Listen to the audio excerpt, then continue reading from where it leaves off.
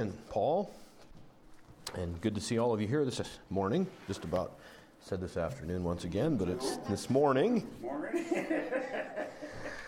Let's take our Bibles we're going to actually go to the book of Luke today. In Mark, we were talking about it's been a long journey in Mark, but we've run out of Mark, if you will. And we're talking about the resurrection. That is the most important thing, literally, for Christianity. If the resurrection did not happen, then literally we have no reason to be here. We have nothing to stand on. Paul said that very clearly in 1 Corinthians. He said, we're above all most miserable if Jesus Christ had not risen from the dead, because he said he would. And if he didn't, then the Bible's a joke. But he did. That's the good news, right? Amen. That's the good news. It's the good news. So last week we looked at, he appeared first of all in his resurrected body to women, to Mary Magdalene, to the women that had followed him to the cross. And the part that I didn't mention to you, it's amazing as we think about even this passage that we'll go to today, that think about where Jesus appeared in post-resurrection. And think back when he was born, where was there this great announcement at the Best Western of Jerusalem that Jesus is coming? Get ready. We've got a celebration coming. We've got a big party. None of that happened, right? It was the most obscure, and the people that he arranged with, literally to tell the message was whom? The shepherds. You know what the shepherds were in the the Jewish culture? Very, very low. Now, whether you knew this or not, but women being the first to be given the sense of the post-resurrection appearance. If you were going to go to court and have someone testify, at that culture in that day, women were not allowed to testify. Now think of what Jesus is doing here. Is that the first place you'd go? If you're Jesus, you do. We're going to look at another one today. I would like to go to one of my favorites, and the one we're going to take a little bit of a look at it. So we've got the two guys, and whether it might be a husband and wife, Cleopas and potentially his wife, or another guy. They've given up. They've completely given up. They've said there's nothing for us here. The one we thought, the one that was going to redeem, and we'll be looking at that word, to redeem Israel from the Romans, he's dead. I mean, you can see them. I mean, if they were 6'2", they're 5'6". They're just slumped over. It's terrible. It's as bad as it gets. So let's read it now. Luke chapter 24. We'll begin reading. Actually, it'll be a longer passage. Let's begin, if you don't mind, let's start in verse 1. Luke chapter 24, beginning at verse 1. It brings us all to the resurrection. Now, upon the first day of the week, very early in the morning, that would be Sunday, they came upon the sepulchre, bringing the spices which they had prepared, and certain others with them. And they found the stone rolled away from the sepulchre. They entered in and found not the body of the Lord Jesus. It came to pass, as they were much perplexed thereabout, behold, two men stood by them in shining garments. And as they were afraid and bowed down their faces to the earth, they said unto them, Why seek you the living among the dead? He is not here, but is risen. Remember how he spake unto you when he was yet in Galilee, saying, The Son of Man must be delivered into the hands of sinful men and be crucified, and the third day rise again. And they remembered his words, and returned from the sepulchre, and told all these things unto the 11, and to all the rest. It was Mary Magdalene and Joanna, and Mary the mother of James, and other women that were there with them, which told these things unto the apostles. And their words seemed to them as idle tales, and they believed them not. Then arose Peter and ran unto the sepulchre, and stooping down, he beheld the linen clothes laid by themselves, and departed, wondering in himself at that which was to come to pass. And behold, two of them went that same day to a village called Emmaus, which was from Jerusalem about 60 furlongs. They talked together of all these things which had happened. And it came to pass that while they communed together and reasoned, Jesus himself drew near and went with them. And their eyes were holden, they should not know him. And he said unto them, What manner of communications are these that you have one to another as you walk and are sad? And the one of them, whose name was Cleopas, answered, saying unto him, Art thou only a stranger in Jerusalem, and hast not known the things which are come to pass there in these days? And he said unto them, What things? They said unto him, Concerning Jesus of Nazareth, which was a prophet, mighty in deed and word before God and all the people, and how the chief priests and our rulers delivered him to be condemned to death and have crucified him. But we trusted that it had been he which should have redeemed Israel. And beside all this, today is the third day since these things were done.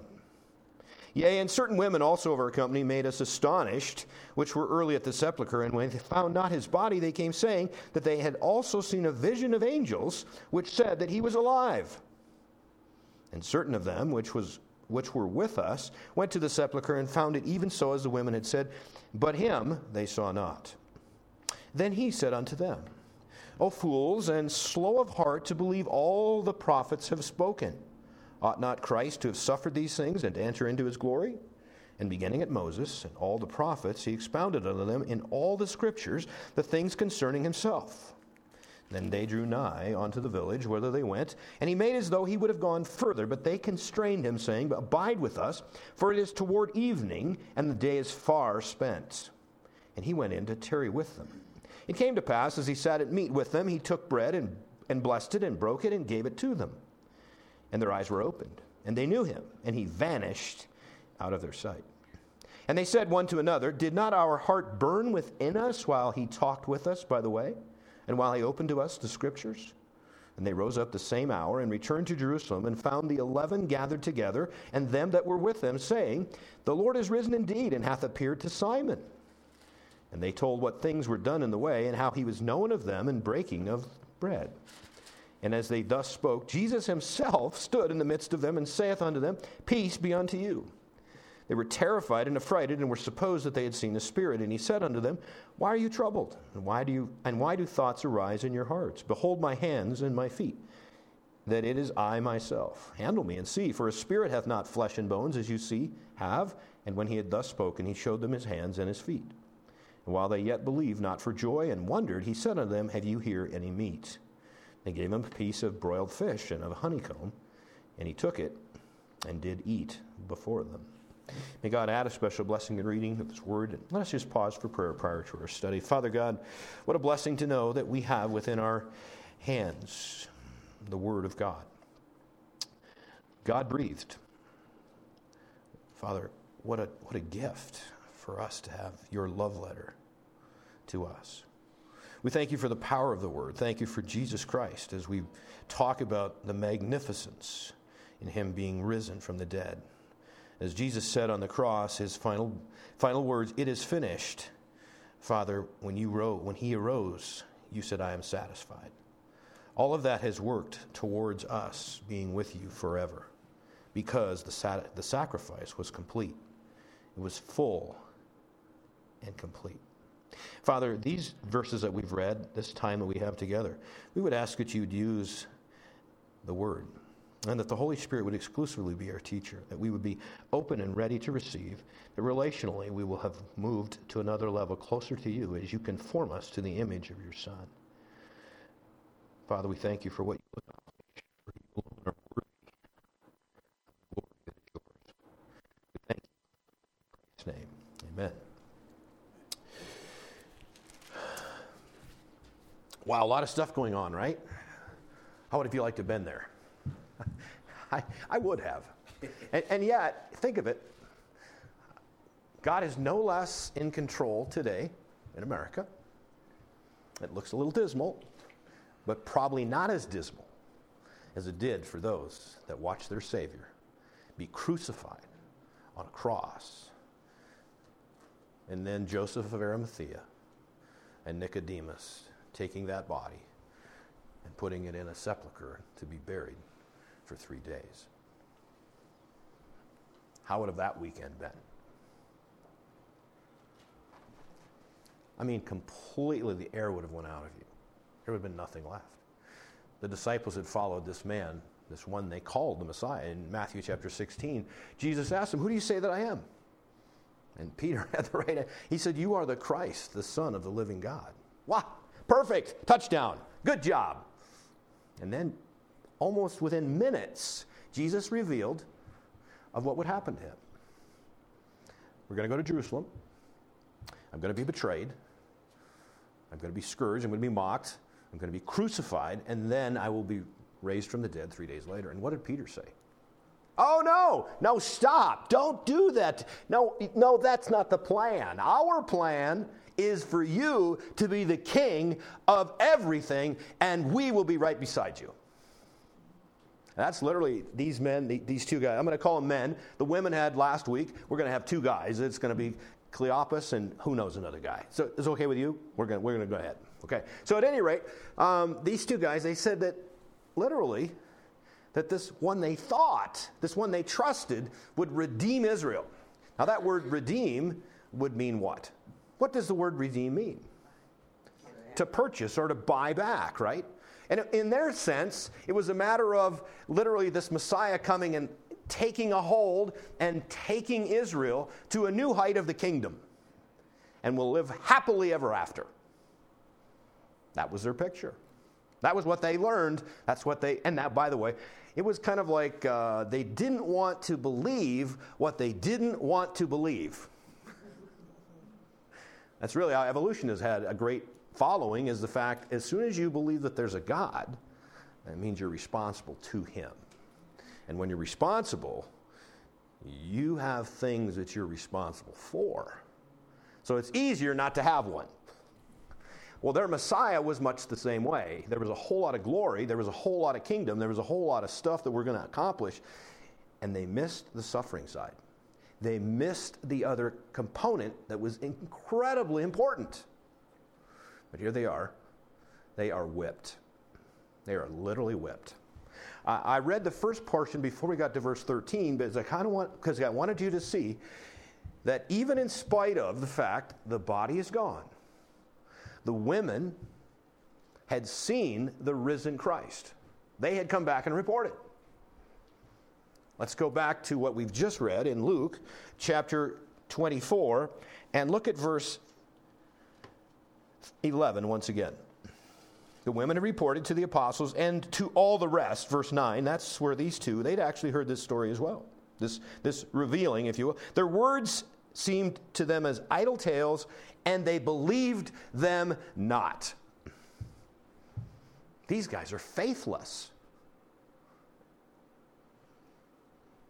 What do you tell them? What would you tell them?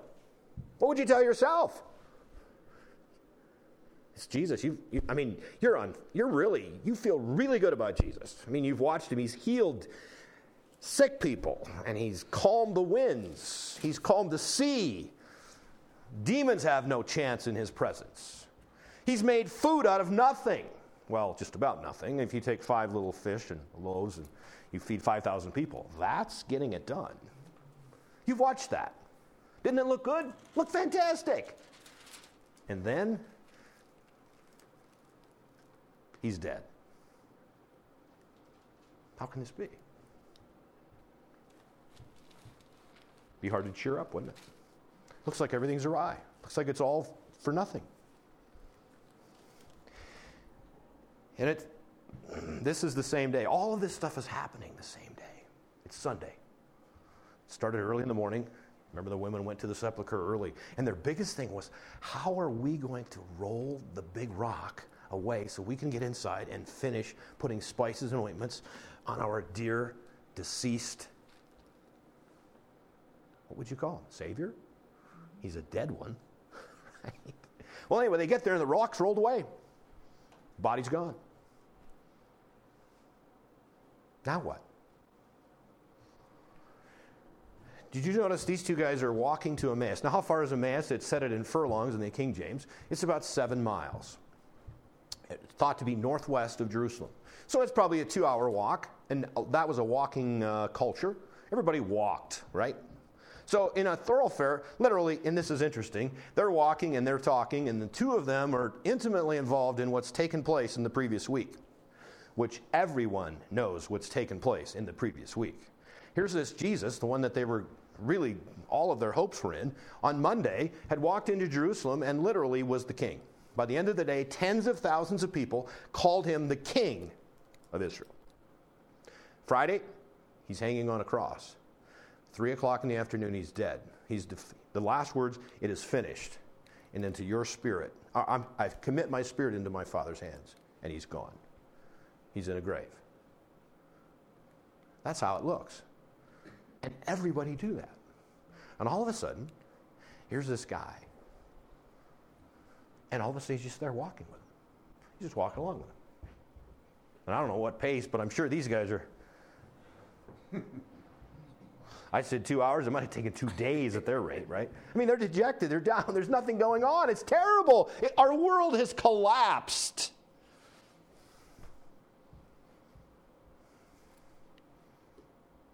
And he says to them, what are you guys talking about? And he's far enough along, so he's actually part of the community. He's listening, but he acts like, now this is the brilliance of the greatest expositor of all time, Jesus Christ himself. A great teacher is one that's able to ask questions that brings out that person into wanting to know what it is they need to know, right? That's how my mind works as well. I had some teachers in my past that the ones that could ask a really good question, then I had to ask myself, and when I was ready to ask a question, I was ready to learn. But until you're ready to ask a question, you're not ready to learn. The guys that go on and just, nothing wrong with giving information or facts, but if you go on for that for an hour or two, you've lost me. Somewhere I got to get in there. Jesus says, what are you guys talking about?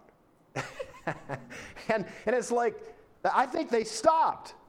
What do you mean you don't know what we're talking about? This is totally encased Jerusalem for the last week. Everybody knows Jesus. Everybody knows he was king on Monday. Everybody knows he's dead. Everybody knows he's buried. It's like, what's wrong with you? And then Jesus even opens it for what things? Oh my goodness, right? How could you miss this? They're just aghast. What do you mean, what things? Well, they went ahead and actually gave him a quick overview.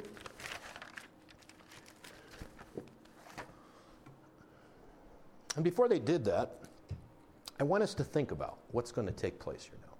Do they know that Jesus is walking with them? No.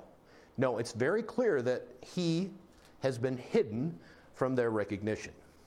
And that apparently is the way it is with Jesus. There's something different about his resurrected body. Because remember, Mary Magdalene, which knew him very well, he was the one that probably, she would have done anything for Jesus Christ. He had cast 7 demons out of Mary Magdalene. Wow, right? And he was right in front of her. He even spoke to her. And she did not know who he was. She thought he was the gardener until he said her name. It would have been in that way that he always said her name. And I don't know how he said her name, but Mary. And then she knew who he was. Well, here's these 2 guys. What, have they known Jesus? Absolutely. They were followers of him. They were disciples. But this guy's walking along. They have no idea who he is. In fact, they're really quite incredibly miffed that this guy doesn't even know what's going on. Right?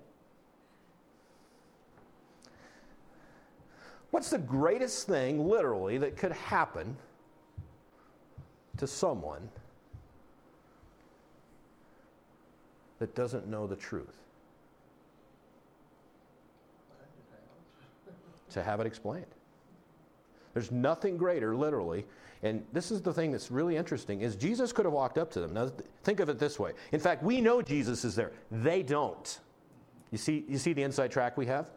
You know he's there, right? But they don't. But we still act like he's there. But what if he would have done this? Hey, guys, remember me? I'm Jesus. The guy that was... I'm like alive, right? Aren't you guys excited? I mean, they would have done black flips. They would have believed anything he said. But I'm here to tell you that the same power that took them out of the doldrums, that raised them to a new height, in fact, the difference from exhilaration to complete depression was done, and it was accomplished without Jesus declaring who he was. He did it through the Word of God. That's what I want you to see today. The power of the Word of God is so amazing when it's fully comprehended. The full truth unfolded is the most important thing that could happen to anyone today or in that day. He did it all with the Word of God. In fact, they say in verse 32, we're going to look at it a couple of times. They say in verse 32 of the same chapter, this was after that he had revealed themselves, but look at this. Verse 32, they said one to another, did not our heart burn within us while he talked with us, by the way, and while he opened to us the Scriptures? You know what that is? That's the joy of truth. And if you're a believer, if you've trusted Jesus Christ as your Savior, when truth is revealed to you, and there may be a nugget that you've not seen before, and you have that hit you, and it's amazing. Isn't it? You know it's true. And there's just something about it that's literally that burning in your heart. And the really cool, Jesus is risen. Jesus is alive, but you know what? He showed them that the Word of God is alive. It's the same for us today. Now, there's a day that's coming that I'm going to be able to see my Jesus, the one that's wearing nail prints in his hands and in his feet, and he died for me. He took my hell for 3 hours on the cross, and he wore it so that I didn't have to.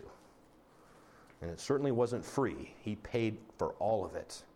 But there's a day, because I've accepted him, his grace, by faith, because he paid. That's the word redemption, to redeem. He bought me out of the sin market. And there's a day I'm going to be able to just see him as he is. I can't wait. Because that's what it's all about. That's what it's all about. And to think he's got these two disciples that his identity is hidden from him, and he takes the Word of God and unpacks it and unfolds it. Can you imagine being there? Oh my goodness. I don't know how long it takes to walk 7, and we know that he didn't start off with them. It wasn't like this planned seminar. He just kind of saddles in, right? Are they 2 miles in? I don't know. I'll bet that was the shortest 7 miles they'd ever walked. Because I can tell every mile, every step, it was just a little bit lighter because they were being taught the truth. See, the truth oftentimes is not fun. Now, if you're a sinner and you don't know you're a sinner, and the Word of God says, for the wages of sin is death, for all have sinned and come short of the glory of God. That does not feel good. But we have to know it, because the truth will set us free. I want to know the truth. Right? And Jesus is unfolding this for these two guys. It must have been amazing, the power from Jesus revealing to these two guys. Oh my goodness. One thing, and we're just little things, but 2 Timothy chapter 3, let's go there for a moment.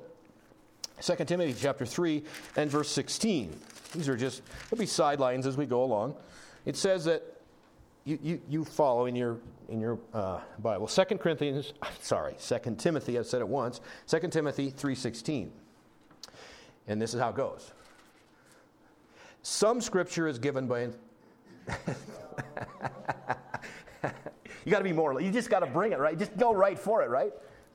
What if it said that? I'm gone.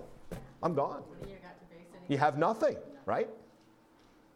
All scripture is given by inspiration of God and is profitable for doctrine, for reproof, for correction, for instruction in righteousness, that the man of God may be perfect, that mature, thoroughly furnished unto all good works. You want to grow up in this life? Immerse yourself in the Word of God. The truth will set you free. Powerful. All of those hopes or dreams or expectations, they'd been destroyed. They're discouraged, they're downtrodden. But what a place to be, right beside Jesus. They needed to understand the truth. And he's the source. Well, what did they tell him? Well, let's go back to Luke chapter 24. And let's unpack what they're going to quickly summarize for this guy that doesn't know anything about it. Verse 19, they said unto him, concerning Jesus of Nazareth, which was a prophet, mighty in deed and word before God and all the people, and how the chief priests and our rulers delivered him to be condemned to death and have crucified him. Now, there's something about that, isn't there, that would be a kind of a cross against the grain. Who's their rulers? Well, it's their religious leaders. It's people that are holding the torch that are supposedly following after God. And they've just said, our leaders literally handed him over to the Romans to execute him.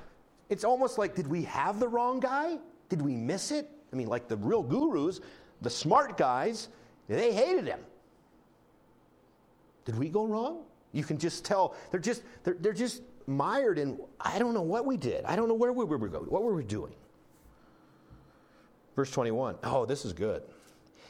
But we trusted. We trusted that it had been that he should have redeemed Israel. And beside all of this, it's almost like an afterthought. Today's the third day since these things were done. In other words, we even hung around most of the third day to see if he would show up.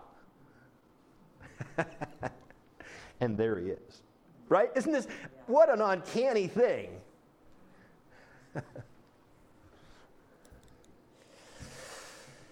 Oh yeah, and there were certain women that we know that, well, they were kind of astonished, verse 22, and they were there early into sepulcher, and when they couldn't find his body, they said they saw a vision of angels, and they said he was alive. You know, you could just tell this is almost like, right. It's a fairy tale. And certain of them which were with us went to the sepulcher and found it even as what the woman said, but he didn't see him, so, I don't know. Totally defeated. And then Jesus answered, and it's pretty stark now. He's got them where they've revealed what they know and also what they didn't know. And he says this. It's a fairly stout rebuke. He said, O fools and slow of heart to believe all that the prophets had spoken. Ought not Christ, that's the Messiah, the Christos, the anointed one, to have suffered these things and to enter into his glory? There's two sides to it. He has to suffer before there can be glory. What if he hadn't suffered? You know where we'd be? As lost as imaginable. Again, I'd just be, now I'm depressed. And then it says that starting from Moses. Now that's not Moses in the sense of where the Moses story is, but Moses would have written the first 5 books. He starts at the beginning. He says, let me show you the suffering side. Let me show you the Jesus side, because the whole Bible is about Jesus, isn't it? The theme of the Bible is Jesus, thankfully. It really is. It is. Absolutely. He's everywhere. And I'm so glad. The one place he shows up really early, actually, and it's not in the Old Testament, even though it is. I mean, we'll get there. But the one that really still thrills me is the fact in Ephesians chapter 1, verse 4, for he, God, chose us in him, Jesus Christ, before the foundation of the world. If you can grasp that one, you're starting to get a handle on love. Can you believe what God reckoned to do and in advance predetermined that to happen? Oh my goodness. Just because of you and you and you and you and me. Isn't that something? Woof. That's serious stuff. But Jesus is here to get them lined up. He wants them to see everything they need to see so that it all starts to clear up. You know, the most dangerous thing, I think even more dangerous than no truth, is some truth. That's how culture started. That's why we have all of these isms that are so far out. Half-truth is worse. You may not think I'm right here, but half-truth is worse than no truth. Because if you don't know any truth, then you can just look at the creation. It says in Romans chapter 1, there really is no excuse. There is a God that made this. But half-truth can steer you down a path that is crazy dangerous. Abraham and Sarah. Yeah, that half. Here's the half. Yeah, remember? Sister. And then they kind of go to Egypt. Well, they did. It didn't kind of go, right? Did God tell them to go to Egypt?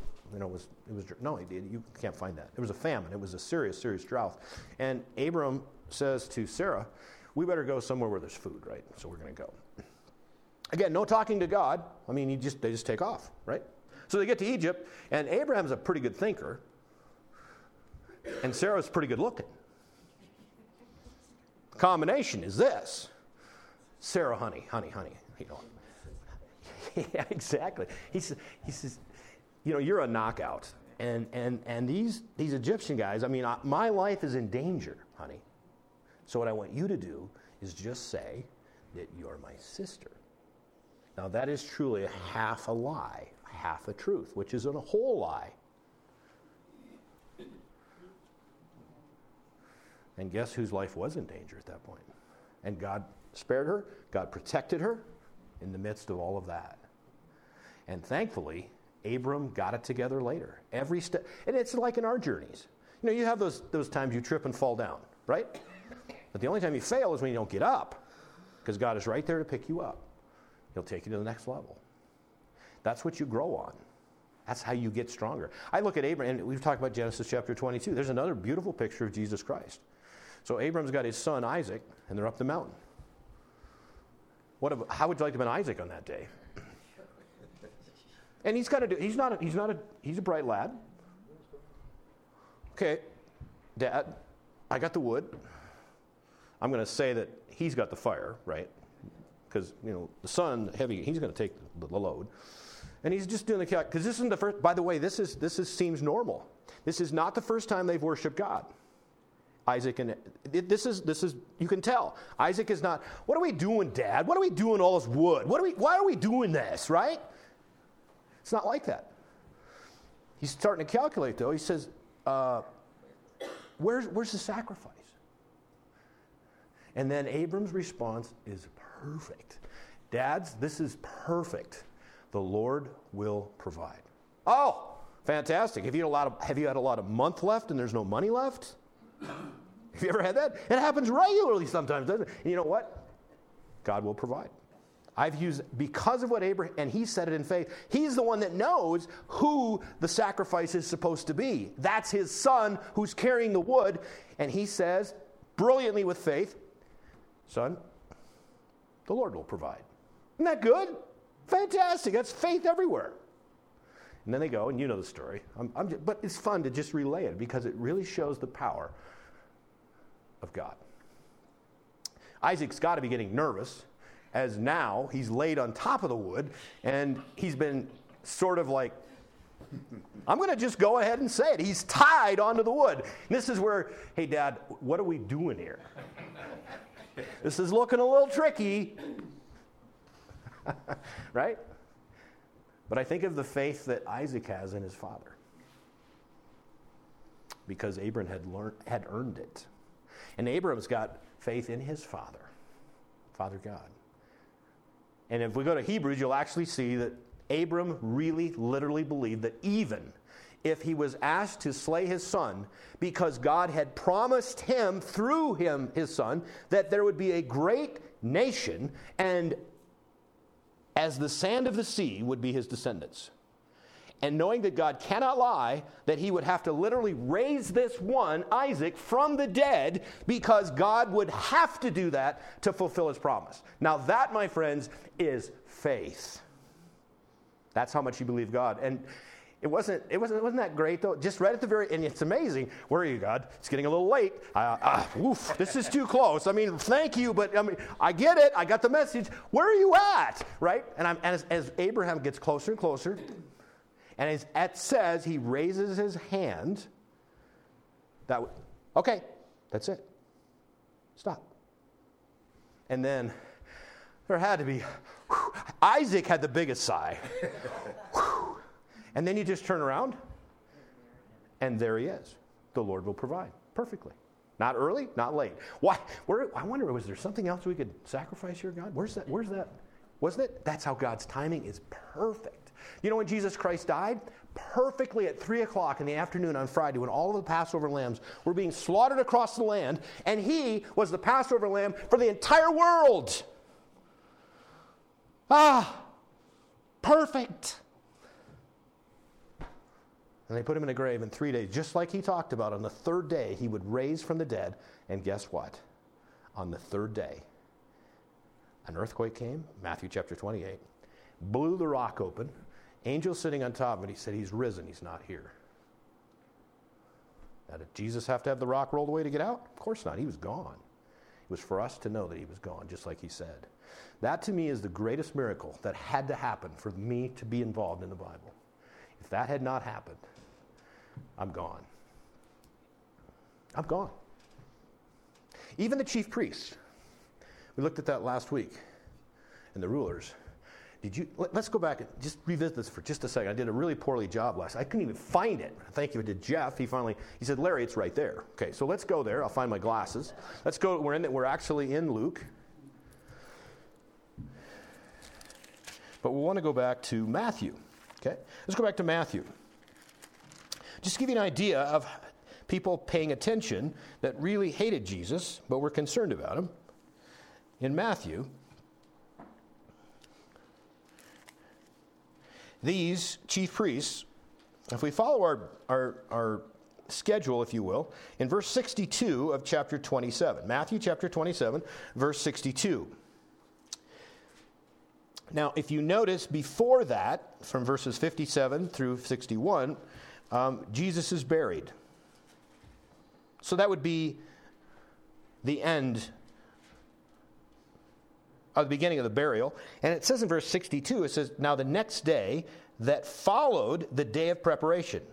That would have been Friday. So it's Saturday, which, what do you know about a Saturday? If you're a Jew. It's the Sabbath. Now, this isn't just any ordinary Sabbath. This is the big-time Super Bowl Sabbath. Sorry, I was a little thrown in there. I want to keep you right where you're at, though, because we're doing a Super Bowl Passover is what we're doing right now, okay? Because literally, this is the Passover week, and this would have been the highest event of the entire year, and it worked out it was just the day before the Sabbath. If there was ever a Sabbath not to be defiled, it would be this one. You know how to get defiled if you're a Roman? I'm sorry, messed it up. Oh, did I give that away or what? If you're a Jew, you will be defiled by actually literally going to a Roman headquarters, which, well, you kind of know. We've had the screen up here lots of times, but they actually, let's watch what they did. This is the morning of the Sabbath. Are you ready? Did you see it? Oh, my goodness. They're so worried about a guy that's dead.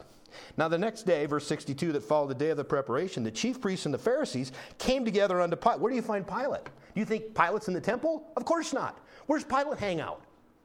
At his house at the Praetorium. So the minute that they stepped on that step, they are defiled by their own ceremonial laws.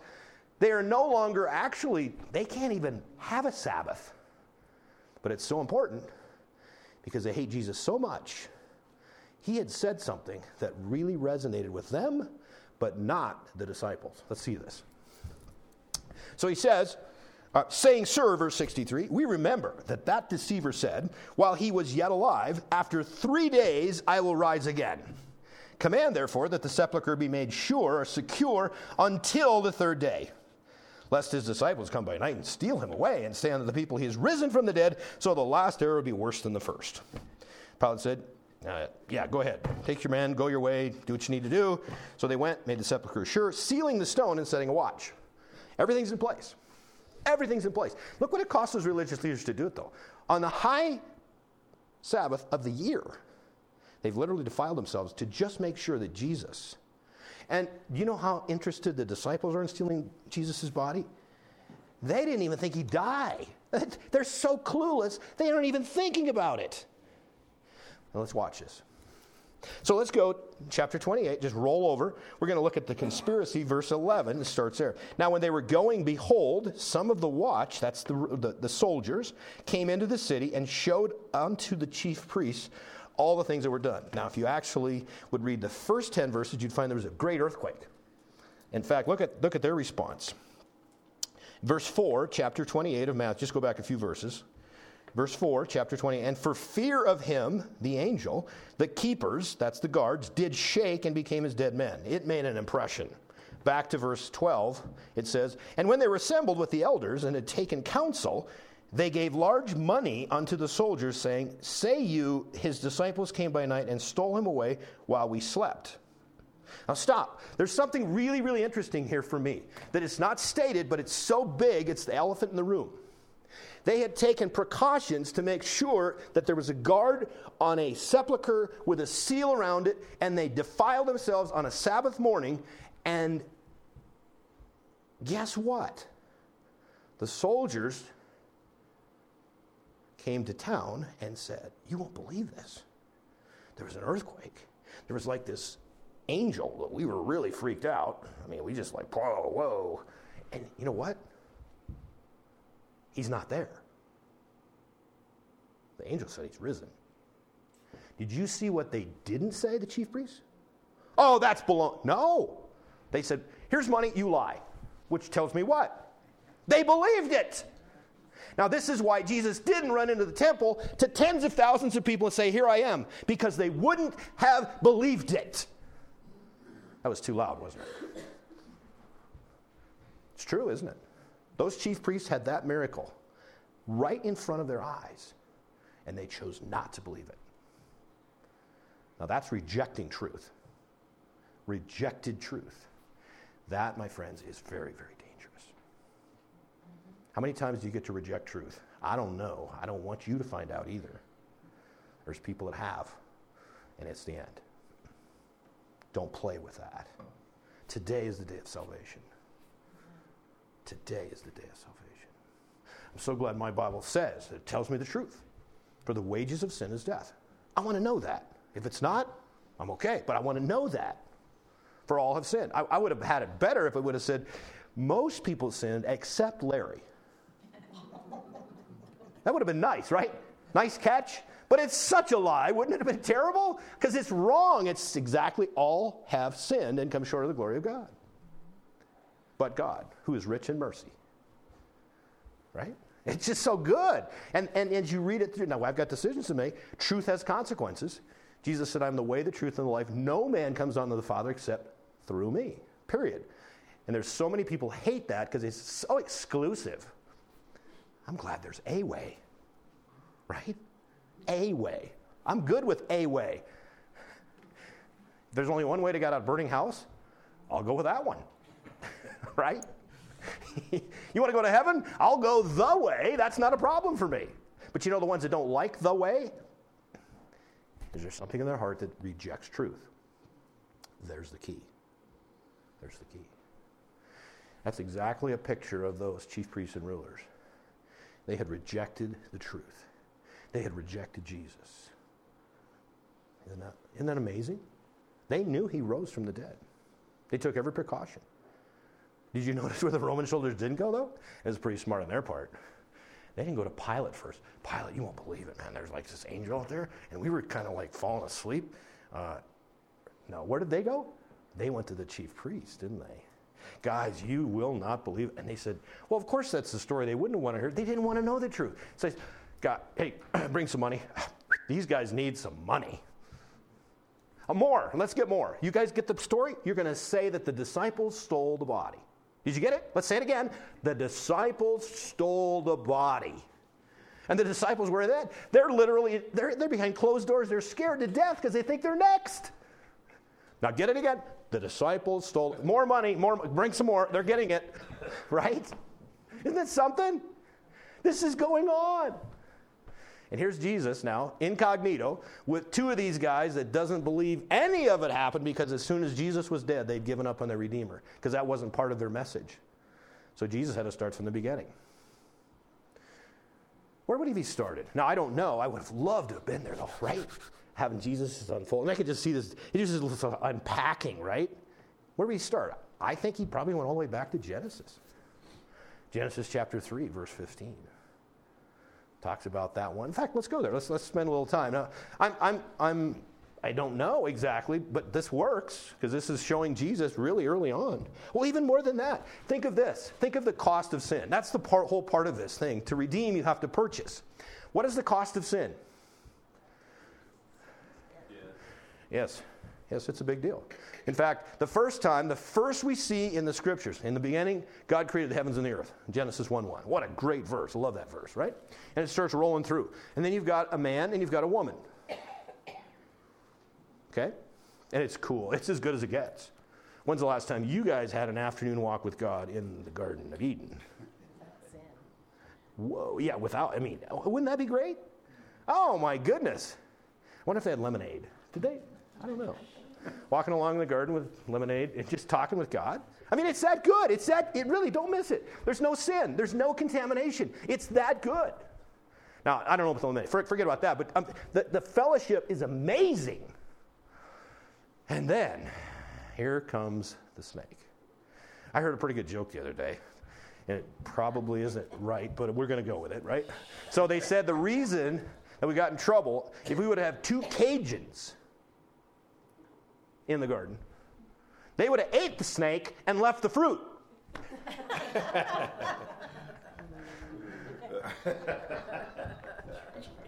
Right? It didn't work out that way. Because they do like their snakes. At any rate, let's get back to the real story. Let's get back to the real deal. So after they sinned, talk about defeated. I think this would be worse than what these 2 disciples were imagining right now on the way to Emmaus.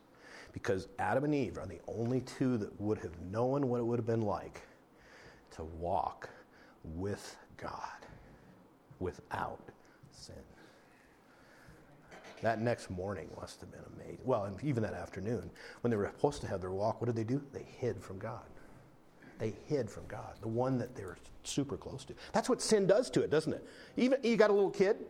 We're actually bigger little kids, right? Because when you sin, you want to hide. You want to get away. You want to stay away from it. I remember as a youngster, though, if I did something wrong and I knew it was wrong, I did not want to encounter my mother. Right? But it was amazing when it was dealt with, when that was paid. It was usually there was a bit of a posterior problem, but at the same time, when it was, you know what? There was a freedom, wasn't there? It was done. It was paid for. Well, that's how sin is. Sin is much the same way. And think of this. Adam and Eve went to the local department store and got fig leaves. I don't know what color they were. I don't know much about them. But that's how they met God, and God says, no. You don't have an idea. This cost life. Sin takes life. First time you'll find any slang in the scriptures is when God took animal skins and put them on Adam and Eve. And from that point forward, it was always about a blood atonement. And there was always a substitute. Even fast forwarding. I mean, there's so much we could talk about. But literally, look, we talked about Abram and Isaac. There was a substitute, that ram, that bought Isaac's life. The Passover lamb. They're in Egypt. They're going to get out of town, right? Take the blood of an innocent, blemishless lamb, and you put the blood on the doorpost, and the angel of death would go by. A substitute. The Day of Atonement that took place every single year in the nation of Israel. It was only good for that one day of that year. Every single year you had to keep doing it. I've often said, boy, I don't know how much livestock I'd have to have just for my sin flock, right? Right? It would be pretty big. Because every time you think, oh, I did it again. Right? And really, you know, that what should have that done for the Jews? What should it have done for these 2 guys? They knew the Old Testament scriptures. What did it say? Sin costs everything. It's deep. It's wide. It takes the life. It's everywhere, isn't it? The Old Testament's filled with it. And Jesus, I can't imagine. I'm not doing a very good job because he would have just unpacked and rolled through it. But he had to have used Isaiah 53. Let's go there for a moment. Isaiah 53, speaking about he himself, literally. Isaiah 53. So many places we could stop off. Oh, before you do that, do you even remember like when Noah, he gets off the ark, right? The whole planet, outside of 8 people, have been destroyed. You know the first thing he does when he gets off the boat is he builds an altar and he has burnt offerings. Isn't that something? Chapter 8, verse 20, in case you were wondering, in Genesis. But let's go to Isaiah 53. Isaiah 53. We're just going to, it's only 12 verses, so let's read it. This is Jesus is saying, this is what you have. This is the written word. Who hath believed our report, and to whom is the arm of the Lord revealed? For he shall grow up before him as a tender plant, as a root out of a dry ground. He hath no form or comeliness. And when we shall see him, there is no beauty that we should desire him. He is despised, rejected of men, a man of sorrows, and acquainted with grief. And we hid, as it were, our faces from him. He was despised, and we esteemed him not. Surely he hath borne our griefs and carried our sorrows, yet we did esteem him stricken, smitten of God, and afflicted. But he was wounded for our transgressions. He was bruised for our iniquities. The chastisement of our peace was upon him. With his stripes we are healed. All we like sheep have gone astray. We have turned every one to his own way, and the Lord hath laid on him the iniquity of Saul. He was oppressed, he was afflicted, yet he opened not his mouth. He is brought as a lamb to slaughter, as a sheep before her shearers is dumb, so he opened not his mouth. He was taken from prison and from judgment, and who shall declare this generation? For he was cut off out of the land of the living, for the transgression of my people was he stricken. And he made his grave with the wicked and with the rich in his death, because he had done no violence, neither was any deceit in his mouth. Yet it pleased the Lord to bruise him. He hath put him to grief. When thou shalt make his soul an offering for sin, he shall see his seed, and he shall prolong his days. And the pleasure of the Lord shall prosper in his hand. He shall see of the travail of his soil, and shall be satisfied. By his knowledge shall my righteous servant justify many, for he shall bear their iniquities. Whoa, that was in the written word. Jesus unpacked that, and he says, does that look like victory lane? That looks like taking care of sin lane. That's what Jesus came the first time. Now, don't ever back off. When Jesus comes the second time, he is here to take control of everything. Right now, he had to start with the main thing, and what is? That's man's heart. The thing that really separates us from God. When Adam and Eve sinned, when they literally got off course, that was the moment in which there was no question of what was first. No question. He had to take care of the sin problem. And he knew that before he did it. He knew before he did it. And isn't that cool that God would shed that much love to literally shed all of that on us? If you're in Jesus, we have millions of things to be thankful for. Millions of things. Do you see a spring in these guys' steps? As Jesus, again, I don't know where he went, but you see, we just went someplace in the Old Testament. I mean, these guys are getting after it, right? Their heart's starting to burn, isn't it? The truth is starting to say, he's sure there's glory, but there's also suffering. He's a suffering servant and a savior because that's what we needed. The sin problem is incurable. There's nothing you can do about your sin. Mark that down. Don't even try. If you're going to try to work your sin off, you have lost your mind because it can't happen. You could get up early tomorrow morning and go do whatever you think you got to do, and you know what? It isn't going to matter. You can't get it done. You cannot get it done. Because the sin thing wins without Christ. It's not even close. You lose big time. It's like not even showing up. But Jesus handled it. Jesus took care of it. So they get to the place. Okay, we got to move quickly. You've noticed time flies, right? When you're having fun. So here they go. They got these two guys, and I can just see it, right? They just, whoa, this is good. Who is this guy? He knows the Bible. And isn't that the best thing that could have happened to those two guys on that day? And you know what? They are the greatest biblical scholars going forward of anybody in the land because Jesus was their teacher. He was their mentor. And I'll guarantee you, those two men, I don't know if they're two men. I don't know why I say that. He says men when he said, oh, foolish men. But I don't know. But Cleopas and partner, I have to believe every single person they came in contact with. You won't believe what the Scripture says about this. That's what our nation needs, people, is the unfolding of the Scriptures. The unfolding of the Bible. The unfolding of truth, that people know where they stand. And so they get to Emmaus, which it seems that that's where these guys lived. It's later in the afternoon when they leave. It's afternoon, I'll say that. So they got 7 miles to go, and they're just dejected. And it seems like that's where they're going. I mean, they're done. They've given up. It's over. It's time out. We lose. And they come there, and it's Hey, this has been so good. Have you ever been in a Bible study where it's like, let's not stop. This is fantastic. And they said, hey, buddy, why don't you come on in? We'll just take you in for the evening. It'll be fun. You will. And it was like Jesus says, oh, really? I was just going to keep going. It wasn't like, boy, Mike, I didn't really get a hotel reservation. Could I stay here? It wasn't any of that. It was like he was going to go on. Go on. Oh, no. We'll take care of you. Right? I'm saying this because, did you see who broke the bread in the house? Jesus did. That's weird. Who should do that? The host, right? Now again, this is not about communion. There's no wine there.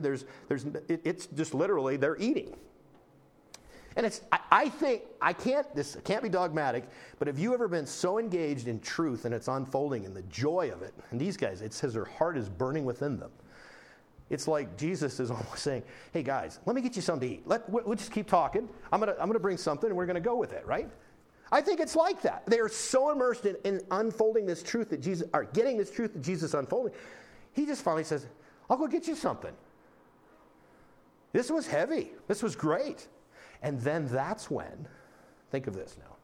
I don't know. I haven't. This is all brand new, so I haven't done this. But so he's got the bread, which is kind of the opening thing, and he's cutting it, right? He's going to cut it, and he's laying it out there for them. And okay, guys, how much did you guys want some of that? Okay, good. What were we talking about now? We were talking about the Old Testament, right? Yep. We were in Isaiah, weren't we? It was really good.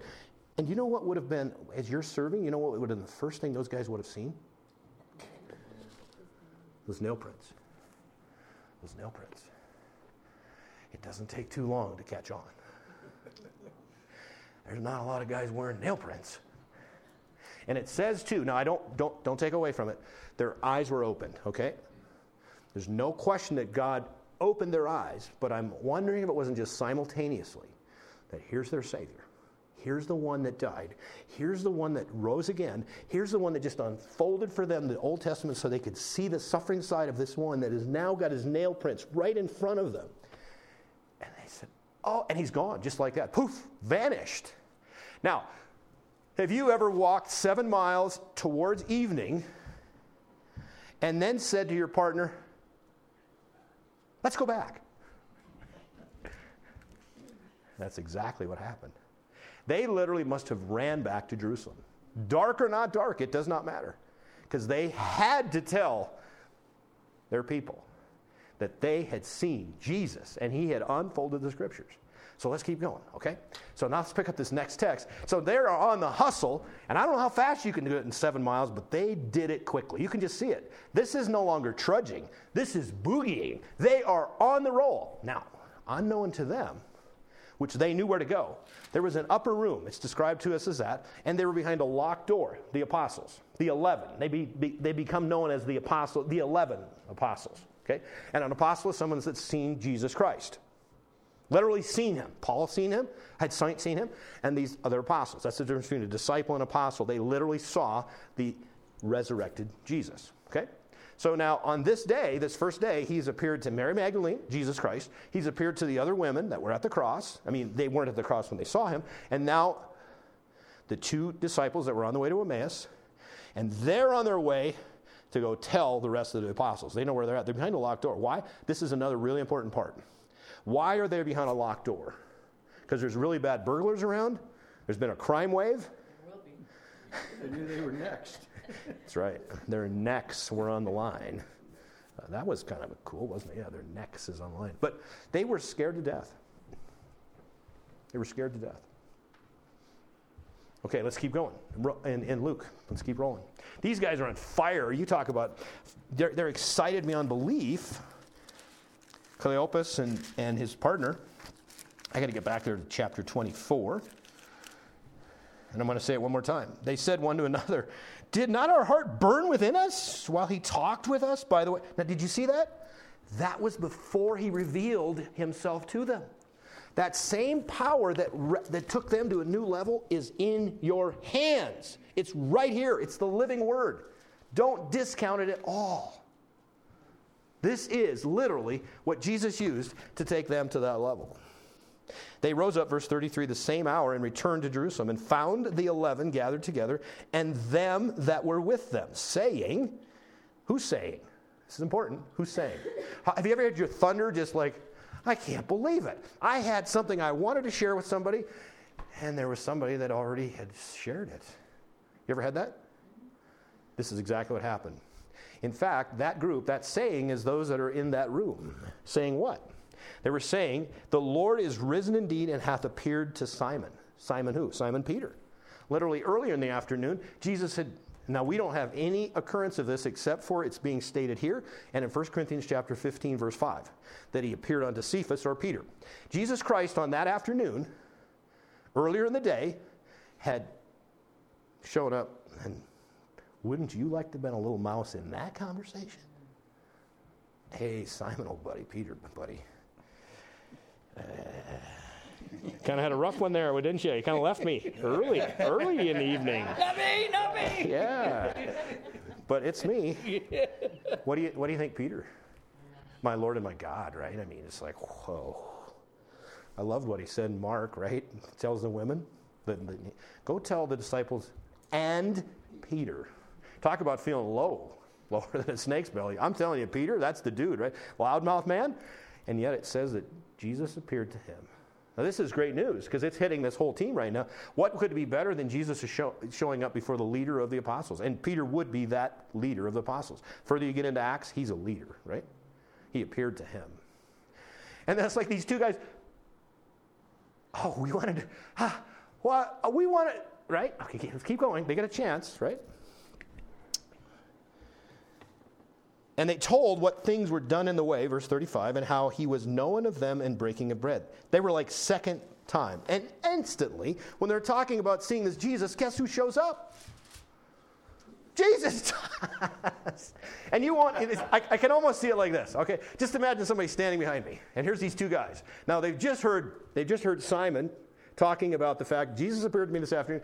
And you won't believe it. We were walking to Emmaus from Jerusalem, and all of a sudden, out of somewhere comes this guy, and he starts talking to us about the Bible. It was amazing. And then he just, I'm telling you, I know so much more about the Old Testament right now. And all of a sudden, right there is Jesus. Boom. And it says they were scared to death. Why? Was it because of Jesus? No. Usually people don't walk through walls. Just show up. Have you seen that happen? No. And there he is. Now he's appearing now to all of the apostles. He's going to do it like 8 days later. There's one that's not here tonight. On that night. Who is it? Thomas. Thomas, he's not, I don't know what he's doing. Who knows? But I have to really appreciate Thomas before, we see him, he's always called Doubting Thomas. But if you remember when Jesus said, I'm going to go to Jerusalem, remember this is coming into the Passover week, I have to just respectfully say Thomas is a gutsy guy. Because Jesus is not liked in Jerusalem by the religious leaders. Everybody knows that. And it's like, why are we going to go? Let's just stay in Galilee. This is a good place. We have a great ministry. Let's just relax. Jesus says, no, I have to go there. And Thomas says, well, come on, guys. Let's go with him. Let's all get killed. And he's that kind of loyalist, right? But he doesn't trust anything he can't see. But for right now, everyone's there except for Thomas. And Jesus is revealing himself to them. What would have that been like? Is there any doubters now? Only one, Thomas. And 8 days later, the scripture tells us that literally Jesus appears again. And it's almost, the language is so strong, it's like he would have taken Thomas's hand and put it in his side. He says, now, Thomas, right here, put it in right here. And that's when Thomas said, my Lord and my God. This is all happening on the same day. Whew.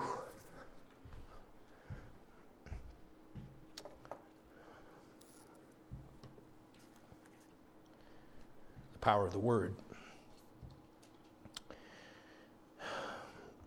He said, peace be unto you. I bet. They were terrified, verse 37, and frightened, and supposed that they had seen a spirit, a ghost. I don't know what one of those looks like, neither do they, but it was just, I mean, when is the last time you saw somebody just show up? The doors were locked, and he's there. That's strange. Why are you troubled? Verse 38. Why do thoughts arise in your hearts? Behold my hands and my feet. It is I myself. Handle me. See, for a spirit hath not flesh and bones, as you see me have. When he had thus spoken, he showed them his hands and his feet, while they yet believed not for joy. It's almost like, is it really? Could it be? And then he says, okay, let me prove it to you. Do you have any meat? Do you have anything to eat? And they give him broiled fish and some honeycomb. I would have asked for ice cream. I don't know why, but you got any ice cream? And he eats it. And it's just kind of abruptly, that's the end, right? It's just right there. I mean, we're gonna go on to, because there's a whole other section to this. But the point of the matter is has Jesus, if you had someone building your itinerary and you've risen from the dead, that's not happened before. It's not happened before. And there's a whole lot of naysayers. Do you notice how much how much time we take on naysayers? Forget it. Forget it. If Jesus was going to deal with the naysayers, he would have showed up downtown Templehood. He'd have been right there. Hey guys, what do you think now? But that's not the way he works. It's not the way he works. He went to the ones that he was going to have carry the message. We'll be looking at that next week, the commission, the Great Commission. Literally, these are the ones, these 11 are the ones that are literally going to take the message across the world. Talk about a daunting task. But with God, everything is possible. Just like with Mary. You're going to have a baby. And he is going to be called Emmanuel, God with us. Time out. I don't know a man. I'm a virgin. Reasonable, right? And the angel says, with God, nothing is impossible. That's in the Bible. Isn't that good? That's what we need to remember in the land we live today. With the Word of God and with God, and we're wanting to be in His will. What is it to be in His will is to glorify Him with everything we do. 1 Corinthians chapter 10, verse 31. Those are some notes left over from our men's Bible study. And let's make this point. This is really good because I use the word. There's a word conform. What does God really want to do with you after He saves you? What does He really want to do with it? Is His main purpose to take you to heaven? No. There's nothing wrong with that, by the way. Don't misread me. I want to go too, right? But what does God want to do with you on your way as you get there? He wants you to conform you to the image of His Son, Jesus Christ. Write this verse down. Romans chapter 8, verse 29. That's literally what God wants to do with you when He saved you. He saved you to do this. He wants to conform you to the image of His Son. So in other words, just think about it. I should look a little bit more like Jesus every day. Sometimes it's not like that. It's 3 steps forward, it's 2 steps back. But the long and short of it is, you should be looking a little bit more like Jesus. What does that look like? This mind that is in you that was in Christ Jesus, put on humbleness, right? Am I a little more humble? That's something, is it? Yeah, I'm getting humbler all the time. No, stop. You lost it, right? You just lost that little. Isn't it amazing how humble is? Pride is such a wretched monster. It's such a wretched. Even when you're gaining, if you acknowledge it, you lost it, right? Okay, let's go back to the real point. Now, the other side of this, what we got in Romans chapter 12, verses 1 and 2, was the fact that the world is trying to conform you to its system. And the word I used was torn between the two. That was the longer we went on. In fact, one of the guys in the group, which was really good because I'm sitting there thinking, it's not like that. It's not torn between the two. It's the fact that there's a pull. And you pull to the side that you feed the most.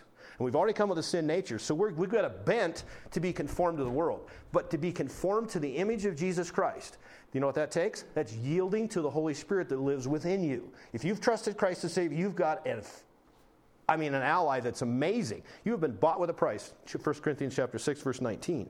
You are not your own. You are the temple of God. Within that temple lives the Holy Spirit. And as we yield, as we give ourselves to Him, guess what? We are feeding that side of us, which is how do we feed? Through the Word of God. That's exactly what Jesus was doing. This is fitting together nicely. Jesus actually was feeding them the Word of God, and the Holy Spirit is what utilizes that Word to just expand and flourish. In the high priestly prayer, John chapter 14 through 17, literally, Jesus said, I have to leave so that the Spirit can come, the Comforter can come to expose you to all truth. Thy Word is truth. Man, this is good stuff, isn't it? Now, this is the key. If you just are floating or drifting, you got your drift boat, are you in it? You know what happens? You're just drifting. Just drifting. You know what it takes to be conformed to the image of Jesus Christ? Focus. A decision. A yieldedness. You got to go against the tide sometimes. Because that system, that society of conforming to the world's image, or to the world system, it is stout. There's like 9 out of 10 going that way. And I don't write that down, but you get the idea. The world is going the wrong way. Going the wrong way. So the choice is ours. Because of the Holy Spirit living within you. If you're not a Christian, if you do not know Jesus Christ and you're here today, you have no chance to be conformed to the image of Jesus Christ. You will be conformed to this world because that's whose you are. You must die to that. The only way to do that is to receive Jesus Christ once and for all, payment for sin. And it's done. Hebrews talks about that. One and done. One and done. Everyone that is justified, Romans chapter 8, verse 29, every single one of those that have been declared righteous will be glorified, will go to heaven. It's fantastic news. All because of this right here with Jesus Christ. He owned it. He rules. He's on fire. And that's all in the Word of God. Do you see why the Word of God Jesus used? He not only used it there, but guess what? Matthew chapter 4, we're talking about the temptation of Jesus Christ. The Holy Spirit took him into the wilderness. Did you hear me say that? The Holy Spirit took Jesus into the wilderness. Jesus wasn't scared of anything that Satan could dish out, but how did he deal with it? Did he get up on his high horse and say, I'm God's son? No, he said, the Word of God. You have more power in the hands of yourself with the Word of God than anything else I could possibly give you. And that's what Jesus used to uplift these 2 disciples. Let's pray. Father God, it's amazing how powerful, how omnipotent you are. You see it from an eternal standpoint. You've seen everything that will happen, that has happened, before it happened. We can't comprehend the infinity of who you are, but Father, you've described for us your character. It's fixed. It cannot change. Thank you, Father. Thank you that Jesus Christ's sacrifice once for all was adequate, and you proved it by saying, I am satisfied by raising him from the dead. That was the stamp of approval. There was no questions now. A bodily resurrection. As Jesus shown himself to those disciples, and literally every single one of them outside of John, the apostle, which was exiled to the Isle of Patmos, wrote the book of Revelation in that passage of time. The rest of them were literally martyred, given their lives. Why? Because they knew Jesus Christ was in fact resurrected. He was who he said he was. The Word of God could be trusted. Father, take us this week. You know our journeys. You know where we are in our life. You know our heart language. You know us better than we do. There are men and women here today, Father, that have something that seems insurmountable. Something that's bigger than they can handle. Something that's overwhelming. Nothing is impossible with you, Father. May we face our problems. You can fix them. It's not up to us. The strength is not required from us. The yieldedness is. Thank you, Father, for the love that you it's an explosive love. The power of the Word. As Jesus, literally in hours, completely turned this group of men into strong followers of yourself. They began to see the message. The Old Testament was revealed to these 2 today, as we saw. Father, may we study the Scriptures as well, to show ourselves to be approved. Surround us with your love. We bow in your presence. asking you to continue to work in us, making us just a little bit more like Jesus every minute of every day until we go to see you for eternity. I ask these things in Christ's name.